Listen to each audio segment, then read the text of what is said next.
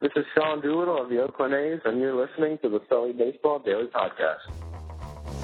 Hello, baseball fans, and welcome to Sully Baseball Daily, the podcast we talk about baseball 365 days a year, unless it's a leap year, and then we're going to do another one.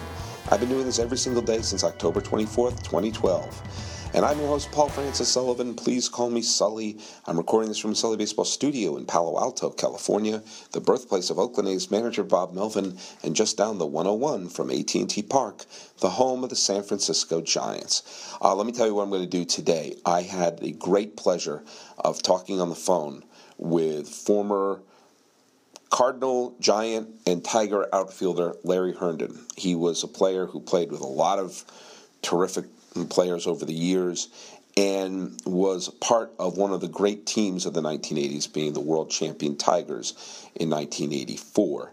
We had an interesting conversation. This is part one of our conversation. We talked about his early days coming up through the St. Louis Cardinals organization, but first and foremost about when he emerged as an effective big leaguer with the San Francisco Giants. We talked a little bit about Candlestick. We talked a little bit about some of his teammates and other things. And there were some interesting names that he brought up of some of the people he played with. So, this is part one of my conversation with Larry Herndon. I'm recording this. I'm in the Bay Area, and I was actually just at AT&T Park, so the home of the Giants, which is your old home there for, 6 or 7 years, is gone now. It's flat. Yeah. I drove by last year. Yeah. The year before I drove by, I didn't want to look over there because they were talking about tearing it down. I think part of it was torn down, and this year it was all. This past October it was all gone. Yeah. But the new place is just beautiful. I love AT&T. It's a beautiful ballpark. Oh, this is not me being biased about living here. I think it's the best ballpark in the country. I think it has all the everything you want from a modern park, and it fits perfectly in. But right. I went to many a game, especially in my high school years, many a game at the Stick, and not sure if I'm nostalgic for it because it wasn't a great place to see a game, but it was right. Yeah. But it's nostalgic. What was it? I guess I'm not even starting at the beginning there. I'm just curious because you played there and you played with some, I'll just say some interesting teams with some interesting people there. What are your best memories of your Giants days with like the Madlocks and McCoveys and the Vita Blues of the world? Well, that was probably the highlight of it because we didn't, we wasn't playoff caliber, but I was around with some really, really good people, some good players, and very helpful people because I was pretty young. It was my first 6 years of big league baseball, and I was really treated well by those guys. You just named Mac, and Willie Montanez or Randy Moffett. I mean, they sort of raised me, and Gary Matthews, I can't take him out because he was the first guy that grabbed me and took me under his wing and taught me. But I played with some really, really good people out there. I mean, like I said, we wasn't the playoff caliber, but those guys played hard. There was really some mix of really good ball players. So, I had a good time out there. It was a very good experience. I love my Giants days. Yeah, I mean, you play. I mean, I'm just looking at. I have the '78 team, which was a really good team. That won 89 games, and not quite as good as the Dodgers, but you had Montefusco on that club, and Vita Blue, and Gary Lavelle. Right. I mean, that was a stack for a team that did make the playoffs, and Jack Clark, and you were there, and Darrell Evans, and Madlock, and McCovey. I mean, that was. Yeah. That's a lot of talent in one squad. That's a lot of talent. That was a really good squad. It really was. It was really fun playing with those guys, and we were right in that thing all the way to the end. Very exciting year right there. Man, Madlock is one of those players that he always was in my baseball card pack, no matter what. And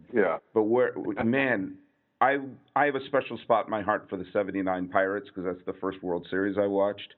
and he was on that squad. And so whenever I see Madlock, I kind of like had this huge grin on my face because I just knew that he was a great player. And he played with you in Detroit, right? Yes, I played with him in Detroit in '87. We won a division together. Oh, we'll get to that in a second because I got 1,000 questions to ask you about the '87 Tigers, but I want to get my Giants questions out of the way there. You played with Willie Mack. I mean, that's the thing I want to know about. I mean, Willie McCovey. If you're going to write a list of like the 10 most beloved players in San Francisco, not just Giants, but like 49ers, Warriors, everything. Right. McCovey is on that list with the Mazes and the Montanas and the Buster Posies of the world. What was he? What memories do you have of him as a teammate, as one of the great all-time Giants? Well, he was obviously a great, great player. Even, his last couple of years, just a fantastically great player. Right. Just bring fear into a pitcher. You just had a lot of faith when he walked to that mound. Something big was about to happen here. He just had that stature. But he was just a really great man, like a brother, father figure type guy. I mean, just strength, genuine, great heart. He taught all of us well, how to carry yourself. I mean, he was the ultimate example, being around him. I just love being around him. I still love him as a person. He's a great man. Yeah, and he led by, even at age 39, he was still hitting 28 home runs. He still got some MVP Think about that. Hit. Yes. Yeah. In his last couple of years, he was still hitting the ball over the wall. Like I said, he was just a force in the middle of the lineup until he got ready to retire. I mean, he still had, brought that fear to the other team. But he was really fun to play with. He brought a lot to our team when he came back from San Diego. It was just, you knew he had that love for San Francisco. He was San Francisco. He walked that walk, and I think we all picked that up, and we sort of learned from him how to be a Giant and how to be a true Giant. It meant a lot being around it. And it says a lot that they named the Willie Mack Award after him for not just not necessarily the best player on the team, but the one who's like the best teammate, community service, the best citizens sort of award is named after him, which you won, I believe. I won the second one. Jack Clark won the first one. Mm-hmm. I was right in there at number 2. Okay. It's a great honor because it's voted on by your teammates. Right. Which is a big deal, But like you said, it sort of exemplifies Giant, what it means to be a Giant, and like carrying yourself like a San Francisco Giant every day, I guess. So it really meant a lot to me to be a part of that and get that award. All right, especially with my name on it. I got to ask you this because this is just. You played the outfield. You were primarily a center fielder for the Giants during those years. And Candlestick is notorious for being, at least as a fan, I used sitting out there in the left field bleachers, and I would watch good quality outfielders like Chili Davis trying to chase down fly balls and have a difficult time at it. Do you have any? Was it as much of a nightmare as I thought it was, or is it something that you developed how to do, trying to play the outfield where the wind was just insane? It was insane. I guess that's a good word for it, because it could blow one way in the infield and blow another way, or 2 different ways in the outfield. Yeah. I don't know. It just hit those stands, and you get just different. You had to go out every inning, between innings, and throw up, they teach us how to throw the grass up, or, throw some dust or whatever you could get, throw it in the air to see which way. You had to check that wind every inning because it would change from inning to inning. But the thing I remember playing the outfield there is you couldn't take an inning off. I mean, you got to concentrate. You got to put yourself on defense. You got to forget about your offense and get right back to defense, or else, you could be made to look really, really bad. I've seen, some things where you take off for ball, you know it's going to be in the outfield, and they end up the second baseman catching it. It's like, whoa, I know that ball was right at me. And it was just some strange things happening with the wind out there. So you really had to it taught me to be a better outfielder because, like I said, you couldn't take any time off out there mentally. You had to be in the game and, ready to play defense, every time you walked out there. So. I saw Willie McGee. Willie McGee may have been one of the best defensive outfielders I ever saw play, at least saw play in person. And I saw him taking routes for the ball like you would think he'd never played baseball before because he runs in and he has to run back and he's zigging around. Yeah. And this is not some kid who's never played before. This is Willie freaking McGee. Right. And even he couldn't make those catches there. So I guess after that, playing the outfield in Detroit must have been like a walk in the park. Oh, it was really, really a pleasure to get there. Good Lord, because it was, enclosed. So you didn't get that wind effect. I mean, Candlestick was enclosed, but then you had that big space in deep left field where those stands would go out there. And then you had the enclosed really short. I mean, the stands were right behind the right field. So you had a big old difference there. And then you had that mountain that came over there where that wind would come over the top of that, I don't know if you call it a mountain or a hill or whatever, right behind it. Right. And that wind would come back over the top of there and hit. So you didn't really know where the wind was blowing, but Detroit was enclosed. So you got a constant wind. That was times you just really didn't feel the wind or the effects of the wind until the ball went up above, the stadium level. Yeah. So it was really a pleasure playing in there after playing at Candlestick. Like I say, I learned a lot from playing in Candlestick, so it did make it a lot easier to play the outfield in Detroit. Was it a tough place to hit? I mean, I have your stats up in front of me, and you can just see that when you even just look at your power numbers, your home run numbers, how they just skyrocketed when you went to Detroit as opposed to playing in San Francisco, where I mean you put up some good numbers in San Francisco, but like your power numbers and your doubles and everything, got so much better the minute you got to Detroit. Was that a ballpark thing, or was that just adjusting to the different pitchers, or what was it like to hit there? Well, that was sort of by design, the kind of hit I sort of made. And nobody asked me to do this. It's not that I didn't have power in San Francisco, but I was more of a runner and a defensive guy. When I got there, I was skinny. And so I came out of the St. Louis Cardinal organization where I was taught, the line drive, using the whole field. Right. And I got traded from St. Louis to San Francisco.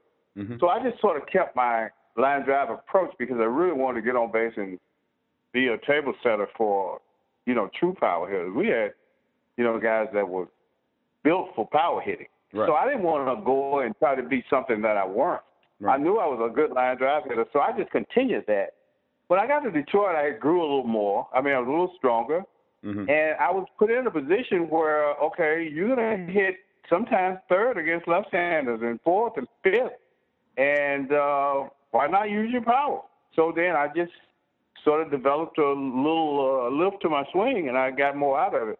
I'm sure I could have tried that in San Francisco, but with that wind, I mean, you could hit balls, just crush balls, and it'll go right up in the air. And if you didn't have the sort of George Foster strength, on a daily basis, it would crush you. You'd end up with a 210 average, and I just couldn't live with myself doing that. And I didn't want to strike out a lot, so it was by design. I really wanted to be a line drive guy and try to help the team as much as I could on a daily basis. Yeah, I didn't even think of that because I look at you were playing with someone like obviously Darrell Evans was a great power hitter, and Jack Clark was a great power hitter, and Willie Mack was there, and Mike Ivey could still hit it out. So, I guess that's not your role on the team. That wasn't my role. Right, yeah. And, like I said, I always tried to be about winning, whatever it took to win ball games. I didn't really, my stats really didn't care that much about my stats. I could have probably, if I wanted to look up and see myself hitting 15 to 20 home runs a year, I could probably did it, with road ballparks and all, but I didn't want to do that. I wanted to try to help us every day. So that was by design. I tried to be a line drive guy in San Francisco area. I have up here. I tried to find I found the box score of your first ever major league game, which was on September 4, 1974. And I actually had totally forgotten that you had played for St. Louis. I had forgotten you came up as a Cardinal.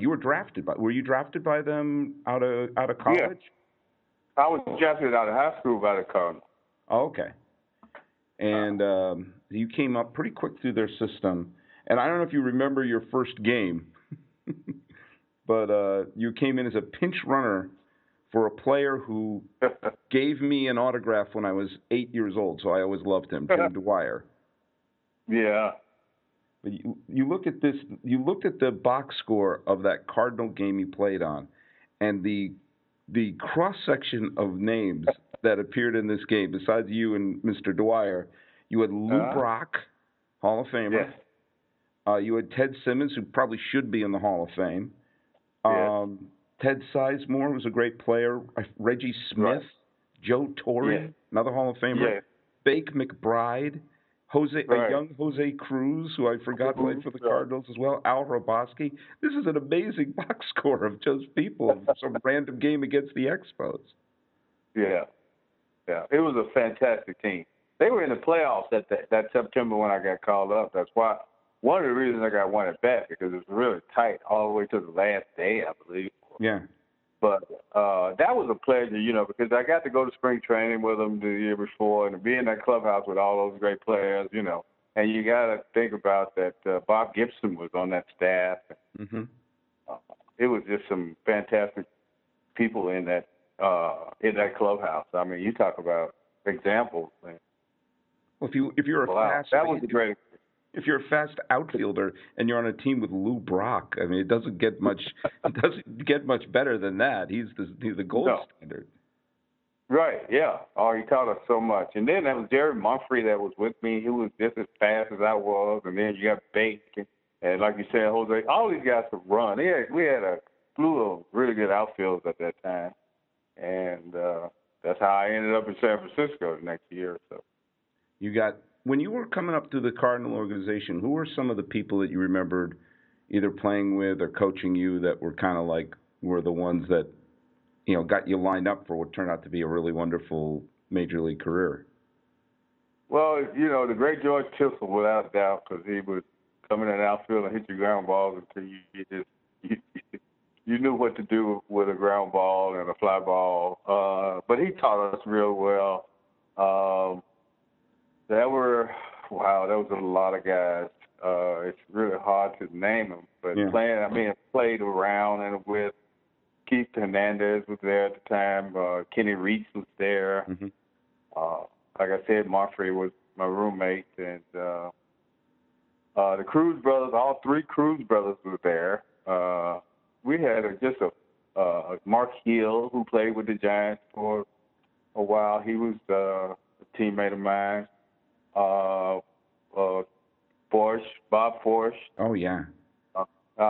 It was a lot of really fantastic ball players, in that organization at the time that I don't know. It was good competition. You just had to stand up and be a good player. You just rattled off about 11 major leaguers right there. I mean, it's people who I remember. Yeah. I mean, it was, and I'm sure that I'm forgetting quite a few of them, but it was a lot of really good players at that time that, you learn from and, being around them. And like you said, some of those big league guys, you'd meet them and talk to them, and they always had time to talk to you and give you some pointers. And I remember every instructional league, they would have somebody come down and, spend a week or two with us. I remember Tim McCarver coming down, who was in that clubhouse also. I remember Ted Simmons coming down, and they came down. Lynn McLaughlin came down. Oh, yeah. But we had a group of guys, or 2 or 3 years that I spent in the instructional league. You always had big leaguers around you teaching. So it was just it was a great experience being a Cardinal. I hated not being a Cardinal in the big leagues for a long time. I enjoyed my time in St. Louis. Didn't you? And I may have read something wrong here, but didn't you play with Randy Macho Man Savage too? Wasn't he a minor leaguer with you, or am I getting? Yes, he was. He surely was. Those were the early days. I mean, that was me, Mumphrey, me, Gary Mumphrey, Leon Lee, who was Leron Lee's brother, big brothers, and Randy. Were roomies.